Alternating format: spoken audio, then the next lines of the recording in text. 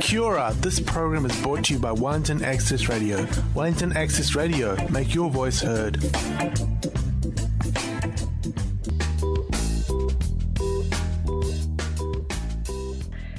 Kia ora, Wellington. This is B-Side Stories on Wellington Access Radio 106.1 FM. Stories of the people who make Wellington tick. I'm Laura Kewen, and I'm not in the studio today. I'm doing this interview over Zoom because we are in level 2 COVID-19 restrictions, so stay safe out there. Today on our show, we're talking dope, weed, green, Mary Jane. It's a conversation about legalizing cannabis ahead of this year's referendum.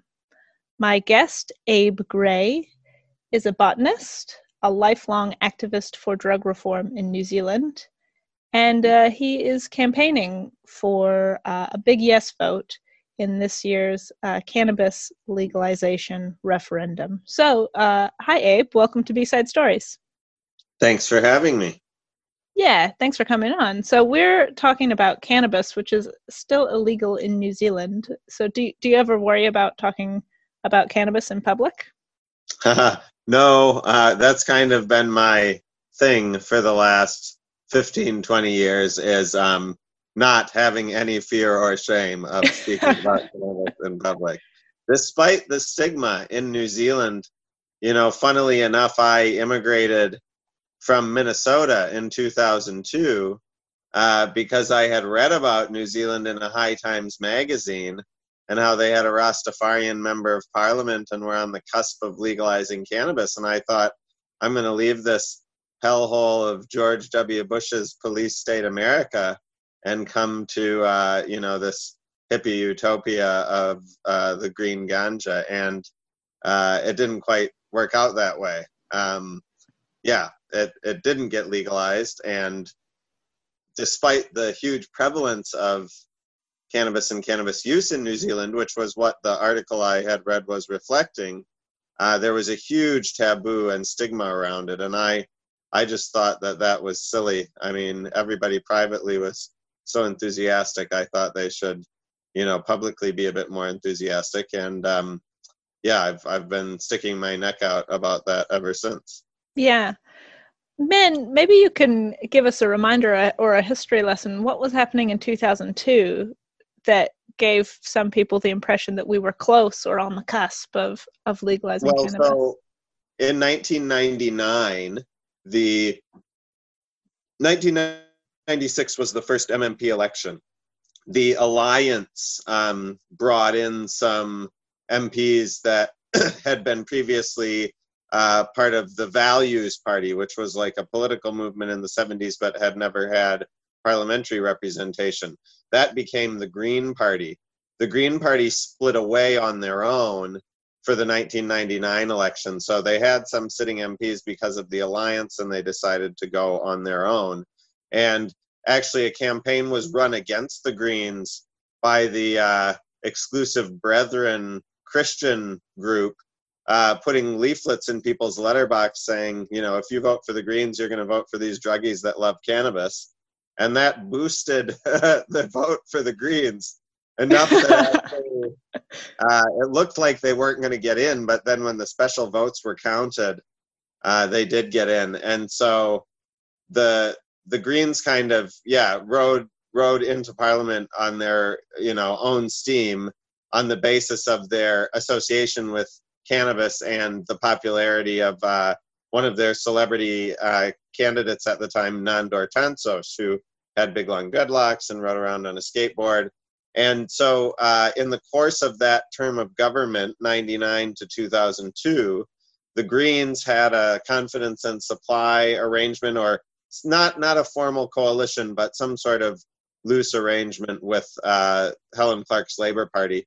And I wasn't here then, but this is what I was reading about. And they had a health select committee that reported into the harms of cannabis and the legal status. And they found that actually all the harms associated with cannabis actually arose due to prohibition and not due to cannabis itself. And so they recommended that cannabis be decriminalized. And so it was the optics of this the world's first practicing, meaning he still uses cannabis, Rastafarian sitting member of parliament, government commission showing, oh, it's actually prohibition causing the harm, and everything going to plan, that type of parliamentary arrangement would be returned in 2002.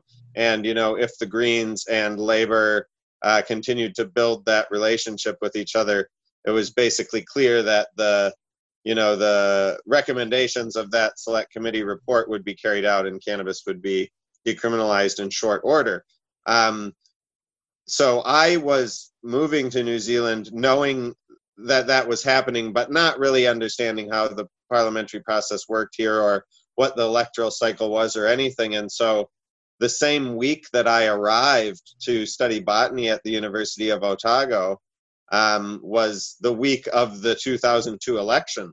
And in the 2002 election, Labour and the Greens did not build their relationship. Their relationship completely broke down and was destroyed due to a book written by Nikki Hager, coincidentally, about genetically modified corn being illegally planted in trials. And Labour said, hey, shut up about it. And the Green Party said, we can't shut up about this. And that led to a breakdown in the relationship. Sailing up the middle in the context of all of that came Peter Dunne and his centrist Christian United Future Party. And that was essentially due to doing very well on a televised debate where they had an audience feedback mechanism called The Worm, which showed Peter Dunne's sort of political capital rising graphically on the screen every time he said the word common sense. So that brought him to 7% at the election, just slightly edging out the Greens. And in the context of Labour and the Greens hating on each other, Labour chose to go with him, and his only sort of requirement for a coalition, to supply the majority was no change to the legal status of cannabis. So that kind of showed you how much of a foregone conclusion it already was, because Peter Dunne used his, what is the most important thing to you politically, thing that he could get out of Labour to give them the majority to say, stop cannabis reform dead in its tracks. It was clearly had momentum and, was going to be completed, but he killed that in 2002, the same week I arrived. And I came to the local Green Party office and was like, hey, I'm here to celebrate legalizing cannabis. And they were not happy. That everything was off the table. Everything they had fought so hard for. It was a complete, they basically decided they had to do a complete rebrand. And it was a big, it was a big change in the New Zealand political landscape. That heady hippie utopia celebration that I had read about that had attracted me to New Zealand was all of a sudden sort of, not trendy anymore and kind of out of the question. Yeah. And then you've been on a bit of a journey ever since, because it seems like you've kind of just from doing some reading online, you've been forming groups and advocating for drug reform and doing all kinds of stuff from the time you were in Otago until today. So do you want to just walk us through your background of sort of activism around cannabis in New Zealand? Yeah, so I arrived in New Zealand in late 2002 and went to Dunedin to study botany at Otago. And, I was excited to participate in this sort of,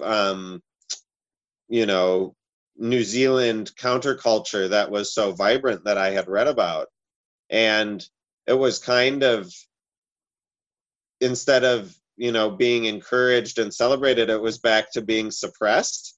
And the taboo had really strongly sort of come back. And I just thought, why isn't anybody saying anything? Remember, that the argument had been won on its merits. Just because some Christian guy did better in the election doesn't mean that, facts and evidence go out the window all of a sudden. And so I just tried to link up with the local Normal chapter, the legalization organization. It was like a club on campus. And, meet other people who are passionate about the cause and see what we could do.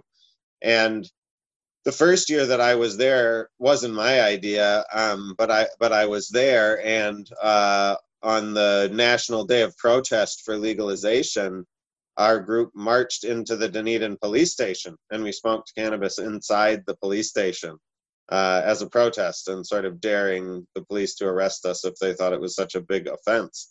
And of course they didn't.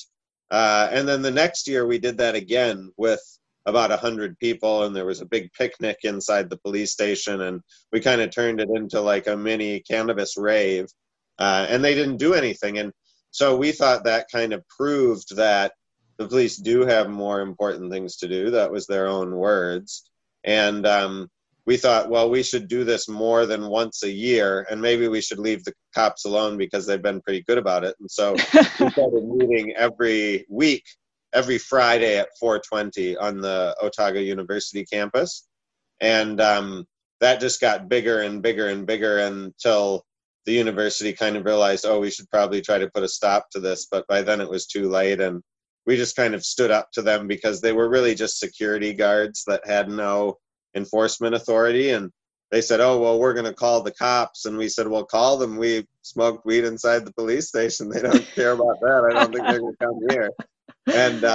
And of course they didn't. And we called their bluff, and that was kind of captured by the student media and then the national media. And it went on the front page and onto like Close Up and the TV shows and stuff. And so we kind of got famous from being on the news. And that was like just around the time that YouTube was new, and the internet, blogging and user generated videos and all that stuff. We were kind of at the forefront of that. And so some of the first stuff you could really Google about Otago or about cannabis in New Zealand was about this fun mini festival every week at Otago, and it became kind of like a tourist attraction. And that was the fun part.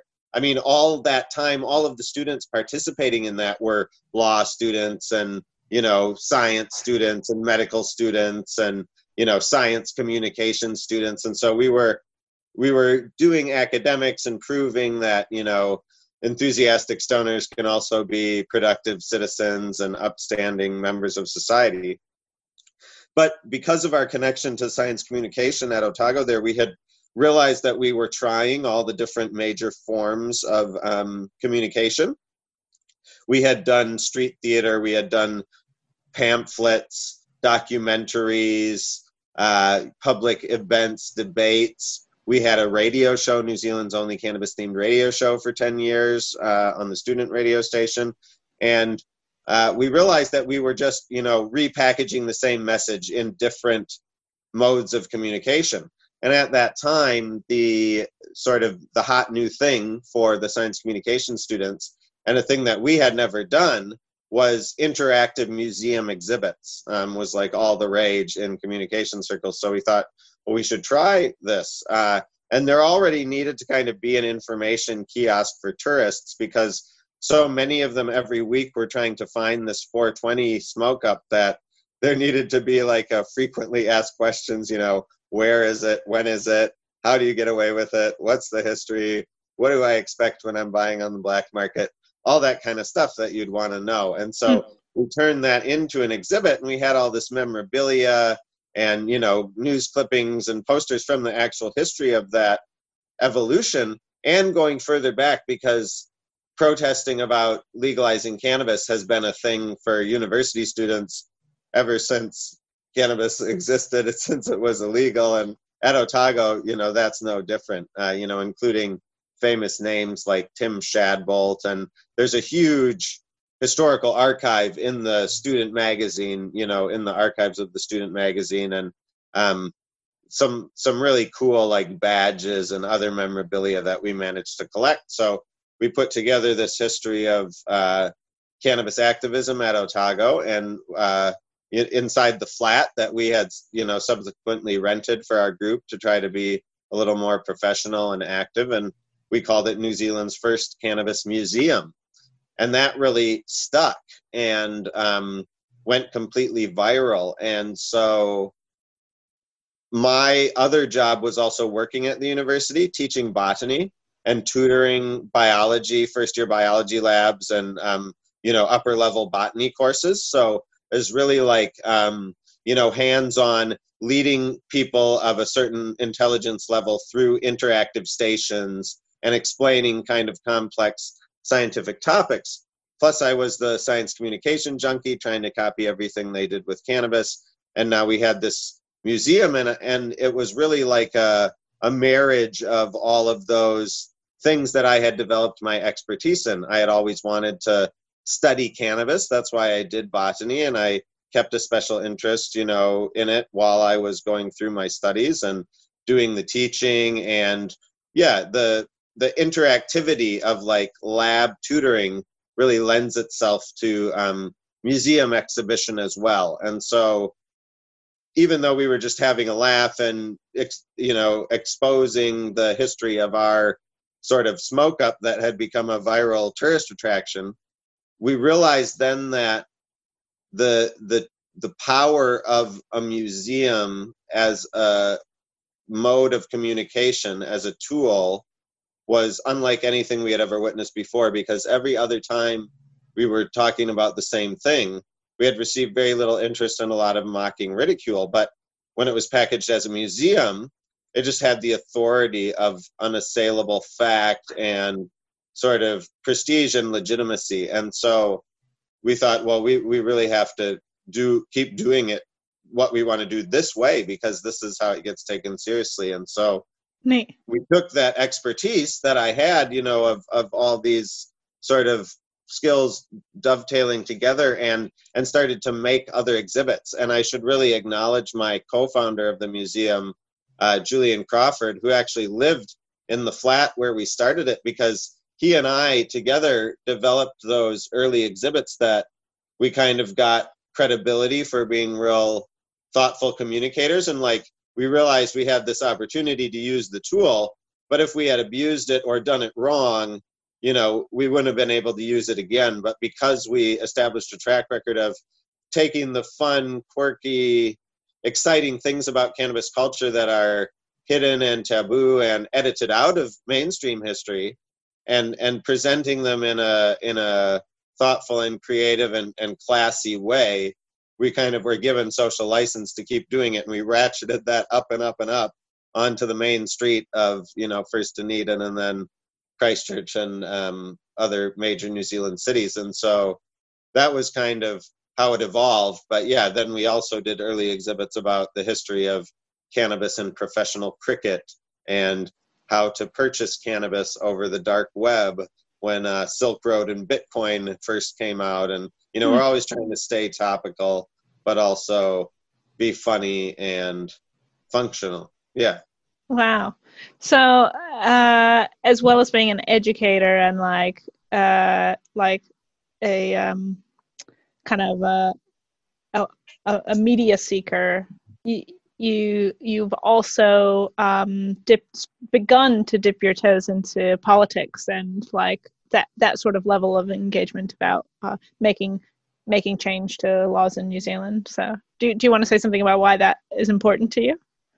Yeah, well, politics, I've always been involved in politics. Part of the reason why I immigrated to New Zealand is because what superficially I understood about the MMP parliamentary system was that, and the population size of New Zealand was that one person could actually have an influence, and could see that through to a national level, pretty demonstrably. As a disillusioned 18-year-old in Minnesota, having cast my first vote in the Bush v. Gore hanging Chad election determined by the Supreme Court ultimately, it was kind of and then we had the Patriot Act, and it's you're not going to be making a difference here, that's for sure. I probably could have and should have stayed and helped there. But it seemed like it would be easier to make a difference in New Zealand. And to be honest, I didn't think I was going to have to make a difference. I thought the difference had been made already. But that was a bit naive. And so when I got here, realizing that it wasn't happening, I just thought, well, how can we get this back on the agenda as soon as possible? I mean, at first I thought it would just be a blip. I thought surely at the 2005 election, somebody's going to come in campaigning on this and say, hey, we messed up. Like, obviously we should have done this. Let's do it. The evidence hasn't changed, or it's only strengthened in our favor. But that didn't happen. Unfortunately, the Greens went for a bit of a rebrand. They decided that cannabis was losing them votes more than gaining them. And even then in 99, it was a hard debate within the party, and they didn't really believe it. They didn't want to campaign on Nandor and cannabis. It was the Brethren who was trying to campaign against them using that, right. And it worked in their favor. So if it had been up to the Greens, they wouldn't have even gotten in on 99 because they wouldn't have had much exposure of that aspect of their party. Then in 2002, they felt burned by it, because it was used as a thing to beat them around the head, when really it was all about them falling out with Labour over GE. And then, of course, the other minor New Zealand parties just weren't really touching it with a barge pole. Like ACT, philosophically should have been all over it. And coming from the States, the libertarian parties are just all about it. And I would have thought they would have made more of that. But it was obvious that their relationship with the National Party and their reliance on sort of the Epsom electorate meant they had different values, than what was written in their manifesto, I guess, for electoral reasons. So initially, I got involved with the Aotearoa Legalized Cannabis Party because essentially it was like, well, MMP is here. We almost got it with a minor party with the Greens. Theoretically, if we could make this a big enough issue, we could get the votes, and just like Peter Dunn used the votes to not do cannabis, anyone could use the votes to explicitly do cannabis reform. So yeah, I mean, the Legalized Cannabis Party was very far from 5%, but they do get funding, for communication during the electoral cycle, and they get taken seriously. Having been a party that's been around through multiple cycles, they get listened to, and I want to say taken seriously, but not taken that seriously, unfortunately. But it was more of an opportunity to talk about it than nobody saying anything. So I got involved with them, and for a while we were just young guys trying to help them out, me and my colleague Julian. And then we thought, well, the feedback that we're getting is this needs to be done to a slightly more professional standard if we're going to get any further than 0.5% or 1%. And so Julian and I actually attempted to kind of make over the party and professionalize it. And that was part of what the founding of the museum was, because we got that flat to kind of have him permanently situated doing press releases and doing website work. And we kind of rebranded the party from there and made that the official party headquarters, and he became the party leader. And so for a moment there, we were trying to, say, if it was run by serious people, would it be taken more seriously? I mean, the answer seemed to be a resounding no. Hey, I'm just going to have to pause for a second there because my daughter's calling out to me. Okay. Sorry about that, 3-year-old. No worries. Yeah, so the point I was making was, we tried to do a makeover of the Legalized Cannabis Party in the hopes that it would be taken more seriously. And unfortunately, that didn't do it. And, there was various circumstances, I guess you could say, that led to that being the case. The first election that we had a more professionalized, streamlined cannabis party, was the 2014 election. And we really thought that we were going to make some big waves in that election, and it was a wide open field. And then out of nowhere came Kim.com and the Internet Party. And everyone believed that they were going to take cannabis reform as a central plank of their campaign policy. And internally, that had been widely discussed, and it always came to the top of the list in terms of canvassing their constituency and using technology to find out what voters wanted. And so we were kind of involved with discussing with them of, how we could support their campaign or be involved with that if, in fact, they were going to go for cannabis reform, because we didn't want to split the vote. But it turned out that they, were working with or also canvassing the potential of merging with the Tony Harawira's Mana party, which they ultimately did. And we just knew from our electoral history of New Zealand that Tony Harawira hates cannabis and wouldn't go anywhere near it, like in terms of the optics. And so we just thought, well, this is going to be a missed opportunity. And we knew that they were never really going to get their cannabis campaign off the ground, but Kim.com was convinced, and he said, if anybody can convince Hone, it'll be me. And he was working on him right up to it. And I guess we all saw kind of publicly the email fallout of, he didn't convince Hone in the end.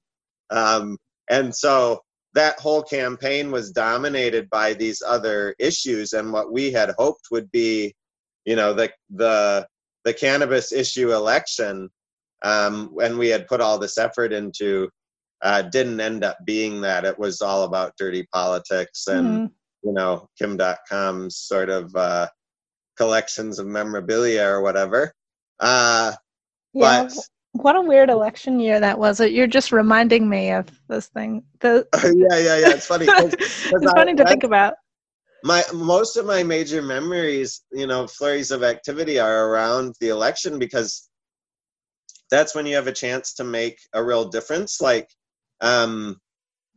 if cannabis had become an election issue and was clearly sort of voted on in the general election, even not in a referendum, but if it had been clearly an issue and votes were delivered to people who campaigned positively on it, that would have the potential to get movement really quickly.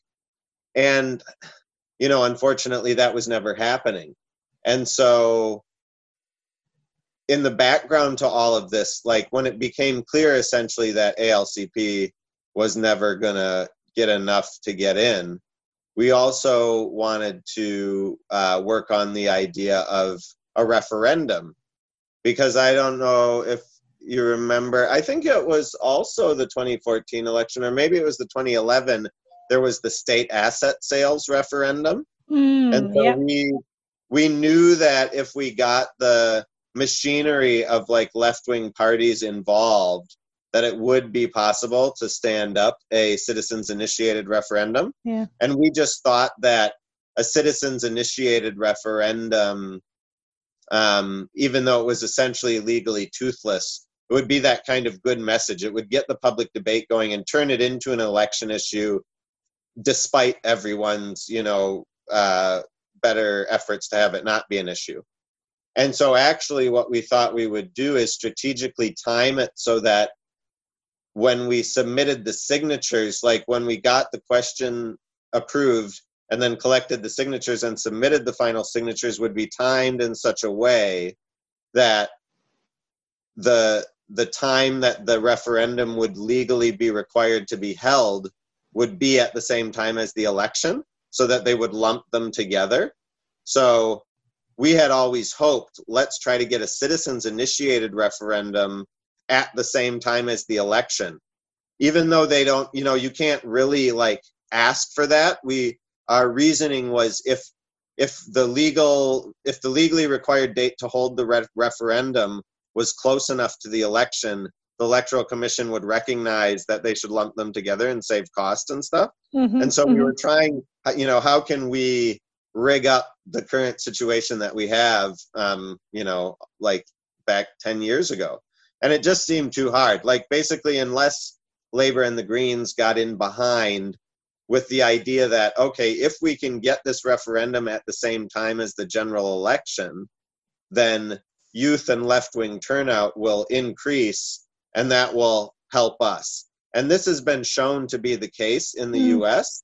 and in U.S. states. Like, Democrats, state-level Democrats, routinely push for cannabis reform referenda questions in states that have those facilities at the same time as the general election, because it helps drive turnout.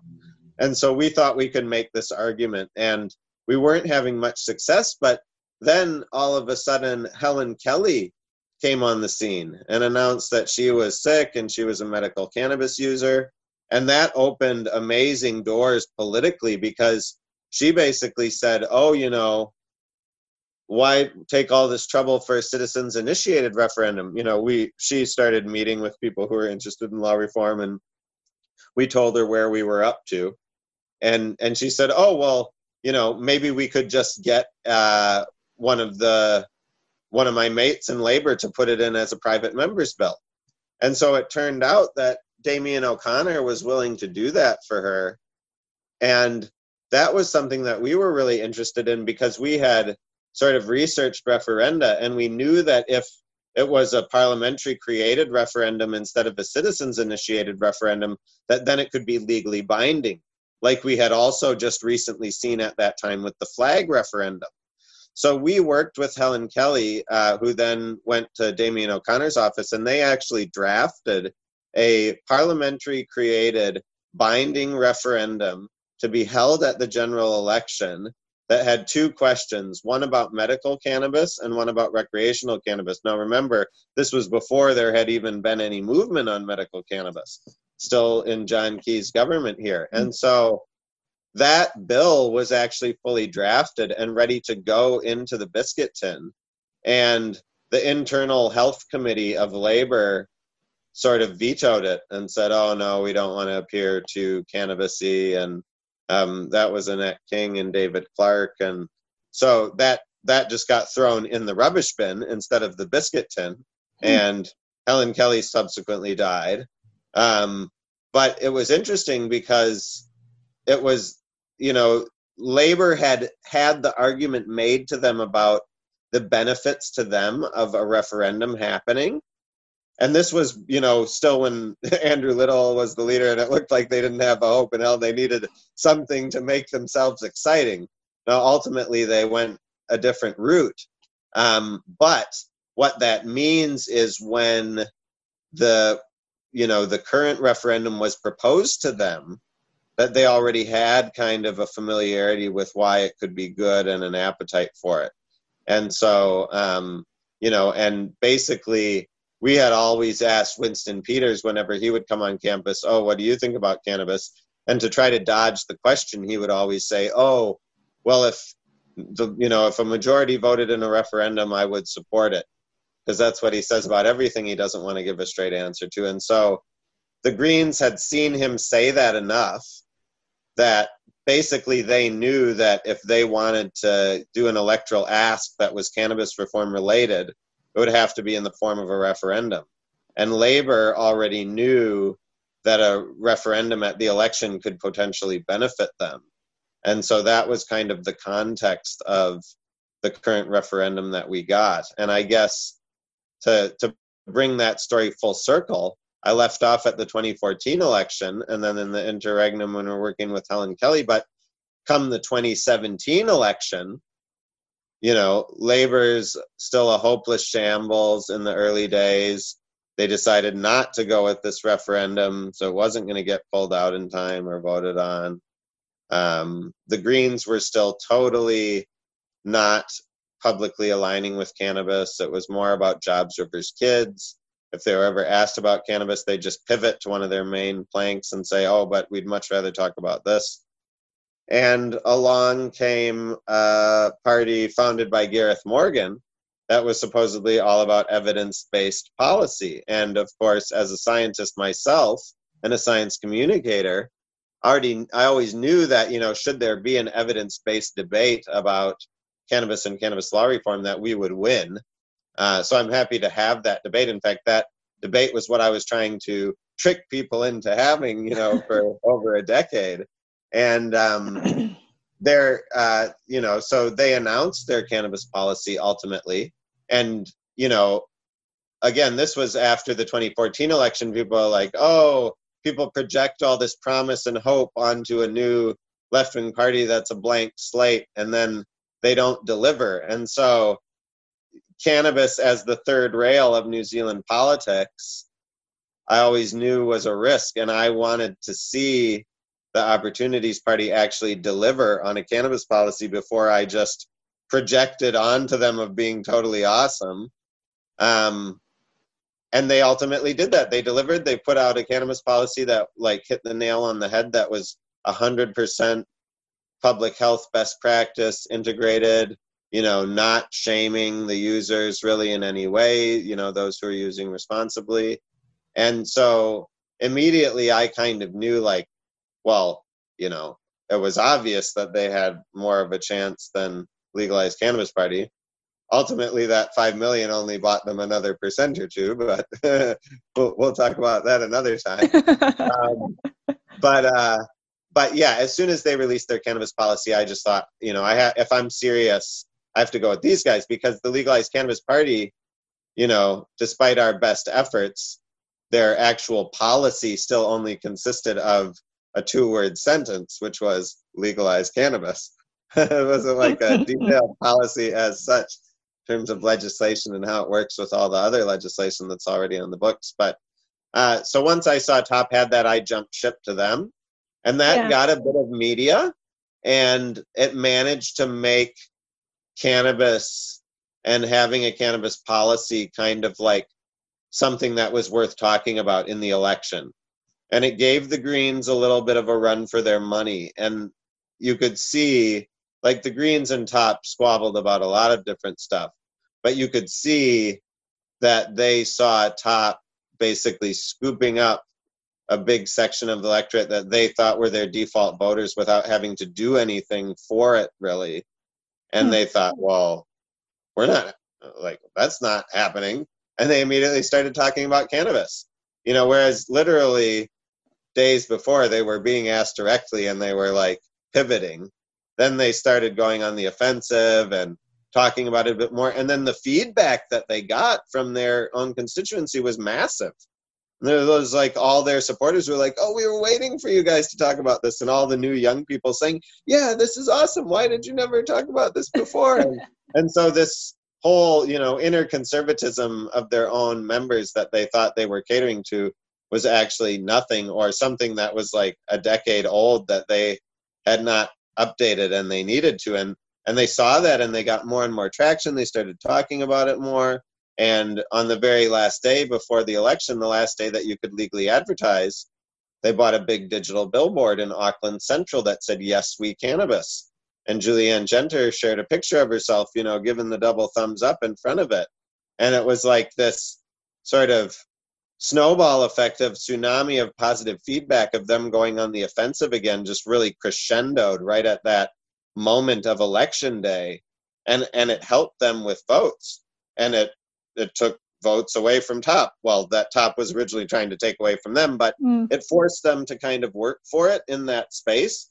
And that was what, people like me had been wanting to see since I had first immigrated here in the first place. And that was all I was ever actually wanting to see, was someone else doing it, and it took all of that effort over all those years. And, it wasn't just me, but ultimately they came back to it. But, I don't think it's too far-fetched to believe or to realize that crescendo of that sort of forcing the Greens back to cannabis, which I hope my, activism and, joining Top and speaking out on it for them played some small role in, ultimately not only drove them back to cannabis, but to a place in that crucial election negotiation period where they thought, this is something we can get, that we can lock in these gains and stamp our brand on political achievement.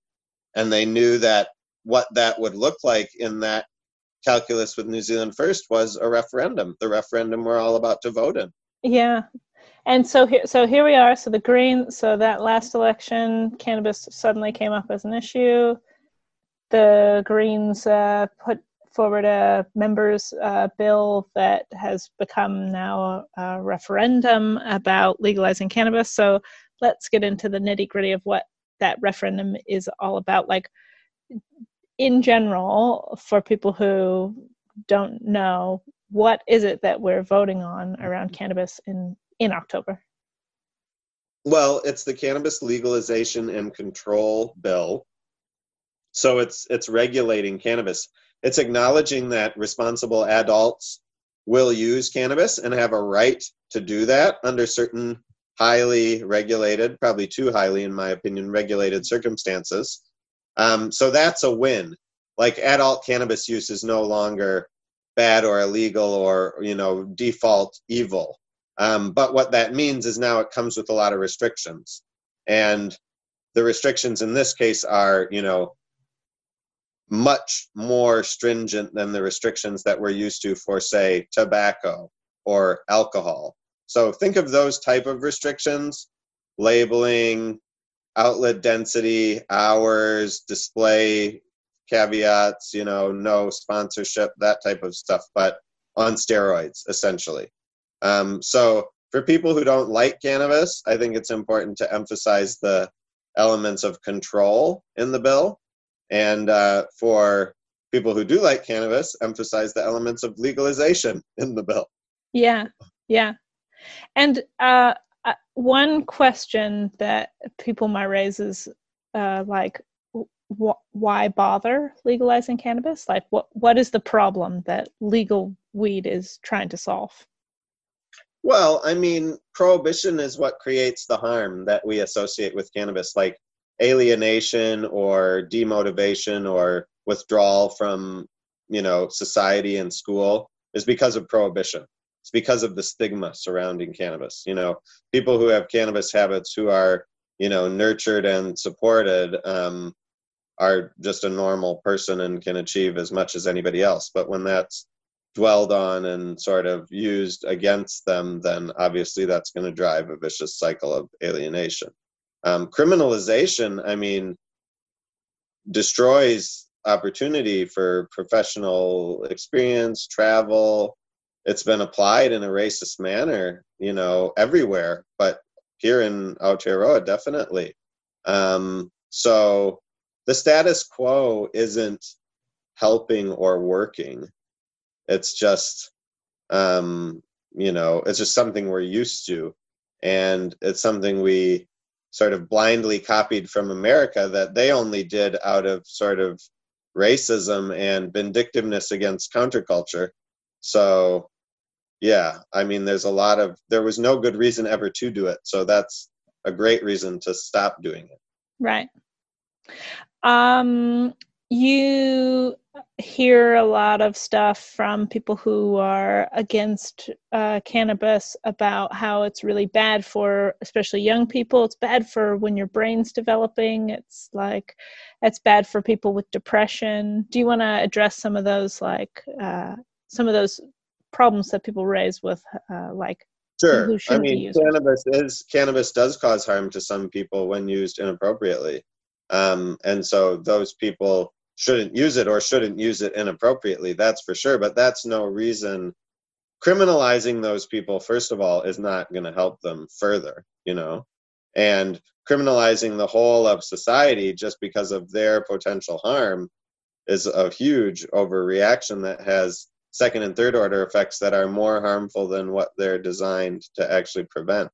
So a critical analysis, would say this is unsustainable. But when it comes to, quarterly budgets of, police and stuff like that, then it can look like, oh, we're winning, depending on how you present the data.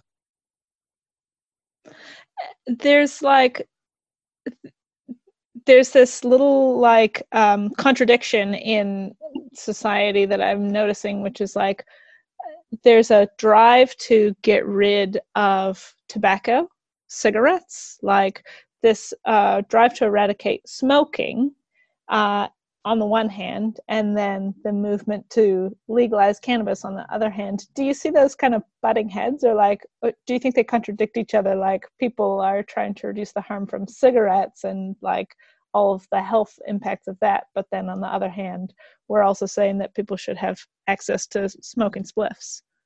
Well, that's brought up a lot, but what that represents is a misunderstanding of public health legislation. Essentially, what it really is a complete harmonious dovetailing of public health response to tobacco and cannabis. Smoke Free 2025 is going to treat tobacco like we're going to treat cannabis in this bill. You know, so when we say Smoke Free 2025, we don't mean militarized police going and enforcing tobacco prohibition and throwing people in jail and kicking down their doors and searching for tobacco. That's not what Smoke Free 2025 means. And I think that's what people who say, oh, but we're trying to go smoke free, that's what that insinuates, is like, oh, well, if we're trying to go smoke free, then we should be kicking down everyone's doors and, you know, taking their children away and locking them up if we suspect they're using tobacco. But no one really thinks that. If they think about it, that would be ludicrous. That would just be the hugest wasteful overreaction in life. And so what Smoke Free 2025 actually means is that it can't be visibly for sale commercially. It means that if it's going to be sold at all, it has to be on specialist premises out of sight, like not in supermarkets and dairies, but just specially licensed tobacconists that, you know, have extra controls and extra education about the dangers and harm warnings and stuff, and not having it be permitted in public places. But a person growing their own tobacco, smoking it privately, or going to a licensed premises to buy it, or a private club, that's all Smoke Free 2025. So if that's what making New Zealand, you know, smoke free looks like, let's make New Zealand cannabis free. Or maybe it should just be free cannabis for everyone. But yeah, so the restrictions in the referendum are very similar to the most severe restrictions that have even been imagined for tobacco.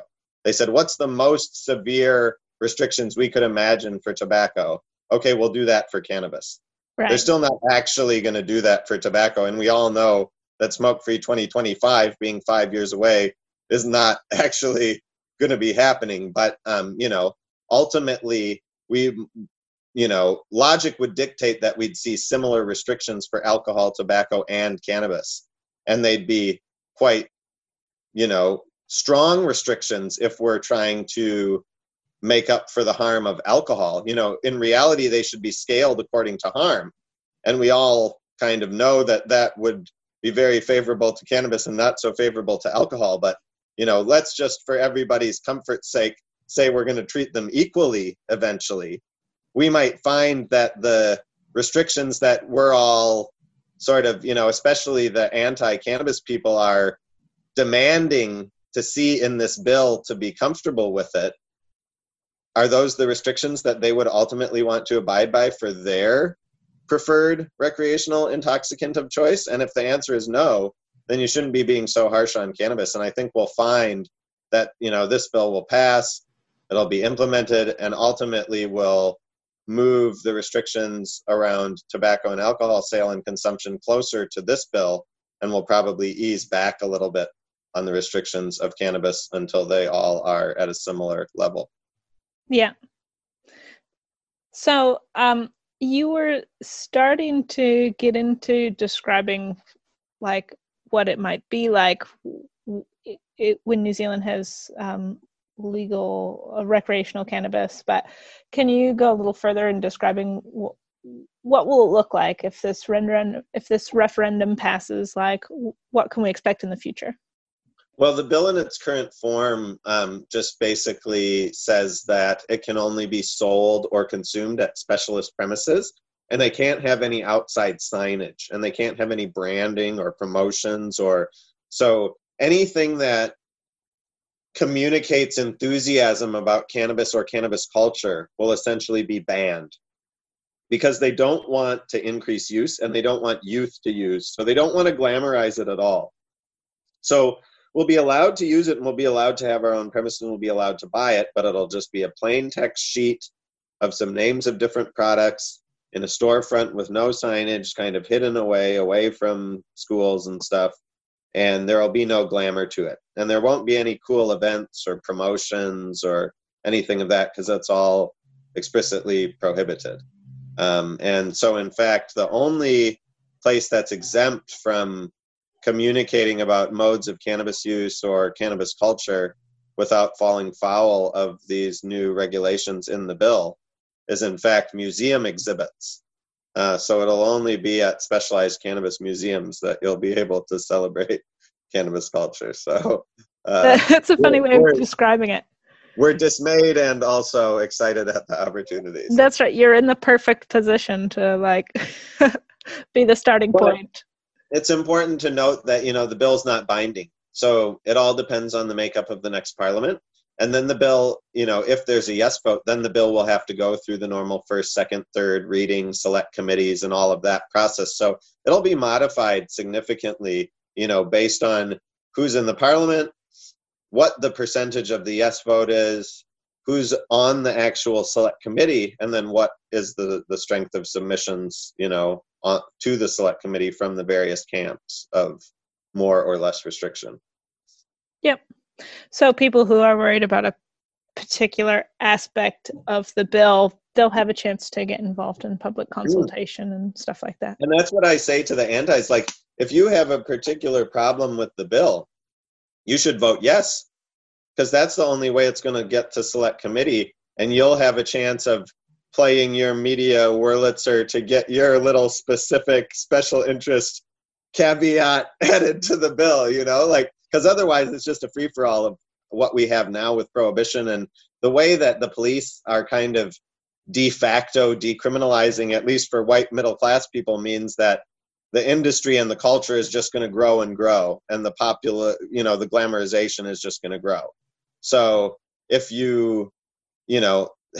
the status quo isn't working, nobody likes the status quo. If you hate cannabis, it's super popular, and so you can't like that.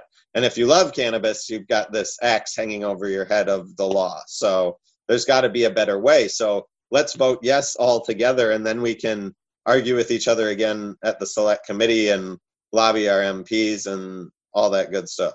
Yeah. And of course, when we think about how it will work in the future, there's plenty of examples from overseas. Like, what do you look to as an example of? Well, that's the thing. The sky where it's hasn't working? fallen in. The sky hasn't fallen in all these places. If you look, California's had legal weed to anybody who wants to tick a box for 25 years, and that's the economy that both right-wing and left-wing New Zealand actually models itself after, if you look at it. So, what's the difference between New Zealand and Silicon Valley, or New Zealand and Hollywood? We're aspiring to be those places. There's just one difference. I can't put my finger on it. Oh yeah, it's legal weed in stores. And Colorado is held up to be like this horror show that like all of the antis' talking points are based on Colorado. And actually they're based on the first 6 months of data in Colorado, not the next 10 years where they recognized the data and tweaked the legal regime and, added regulations that made sense and took away ones that weren't working. And, it's like, Colorado is fine. Colorado's doing great. They're sucking, talented professionals from every state around them.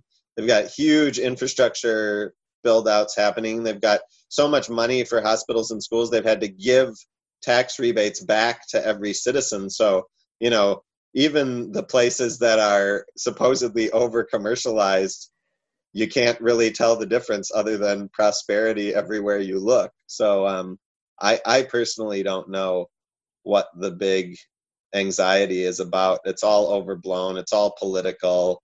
New Zealand doesn't have the same division that we have in the US.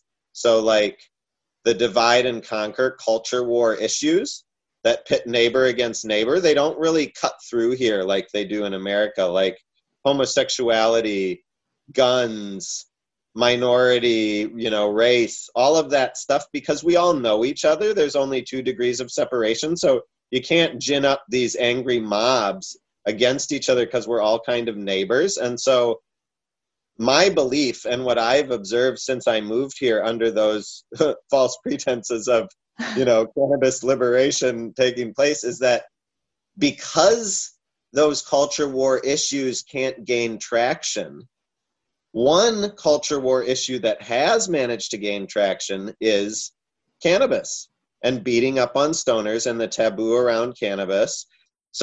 But cannabis over and over again, election after election, is used as like this sort of media beat up to try to get grandparents and grandchildren and neighbors suspicious of each other.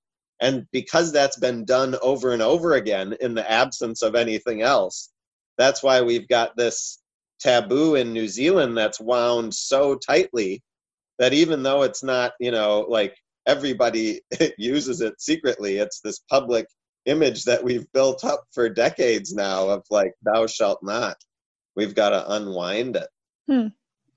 And like, you seem pretty optimistic about the referendum. Like, do you think there's a chance that do you think we're secretly conservative and we might mess it up? No, I think we're secretly liberal. I actually think, because based on what I've seen as an activist for 20 years and running the museum, tons of people are secretly so supportive, but the minute that anyone else is looking, they're just like, I don't know that guy. And so I think even when they're being wrung by the pollsters, they're saying, no, fuck no, I hate cannabis. But really they're like smoking it, or they're like so paranoid, like, oh, I don't want anybody to know that I smoke cannabis, so I'm going to tell the pollsters I hate it. And I think that's where some of the numbers are coming from. But also it's important to note that the media we've seen about polling surrounding the referendum, and there's been a couple of tracking polls and stuff, it's focused on it being 50-50. But that's only of the decideds. And undecideds have always been 15 or 20% of that equation. So it's 50-50, but there's 20% who are still waiting to make their mind up on the evidence. And as we said before, the evidence is heavily in our favor because it's the truth and we are actually correct. There is a right and wrong answer in this case. So that's why I was always quietly bullish. There's 30% hard no's. You're never going to change them, no matter how hard you try. Like, it's not even worth it. But those undecideds, they're just waiting to see the evidence. And not from me, because I love cannabis for myself, but from the Prime Minister's chief science advisor and, the longitudinal study of Otago and all of that stuff, where they're saying, well, yeah, we hate hippies and cannabis users should be ashamed of themselves, but it's actually prohibition that is harmful, and prohibition isn't helping. So it's somewhat unsatisfying to me as a campaigner for cannabis equality that we're still being given that pariah status, but at least they don't want to club us and beat us anymore. So it's a step. So for like a final question to wrap up, like for those people who are maybe sitting in the undecided camp, where they're not sure what the evidence says, or they want to read for themselves, like where would you point them to learn more so that they can get their head around what the impacts of legalizing cannabis might be, and like how they can decide about how they want to vote? Yeah, well, so cannabis has harms, but legalization is not going to increase those harms. If anything, it's going to allow for regulations that can actively reduce those harms, and regulations that can be responsive to harms as they arise, and actually data to be even collected on those harms, which we don't do now. And cannabis use won't increase because of legalization.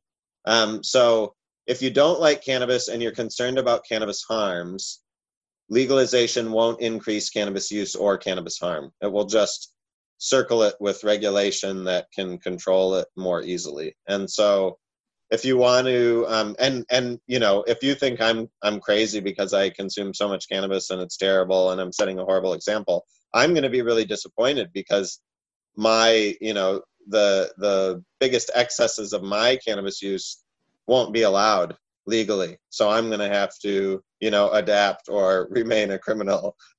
So I guess, if they're just hoping to see a look of disappointment on a hippie's face, I'm available to give them that as well. But the best resource is probably the Prime Minister's Chief Science Advisor comparison, and that's totally neutral, not telling anyone how to vote.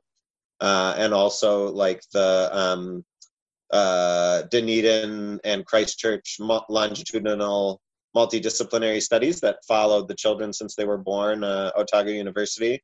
They've put out some a good website about the referendum as well, because of course they've seen the effects of cannabis use on their cohorts, and they've published about that, and some of it is not great news. But all of the bad news about cannabis coming out of them is people who use it too early or who abuse it. And for people who use it responsibly in moderation, once they're adults, there's actually no demonstrable harm at all.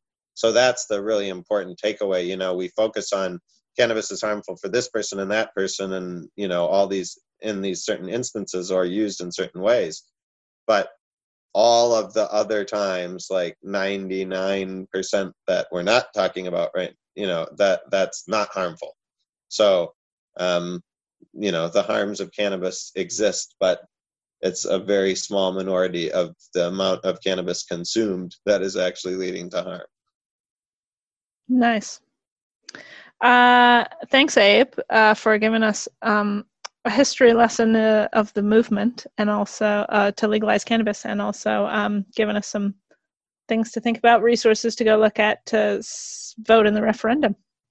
Yeah.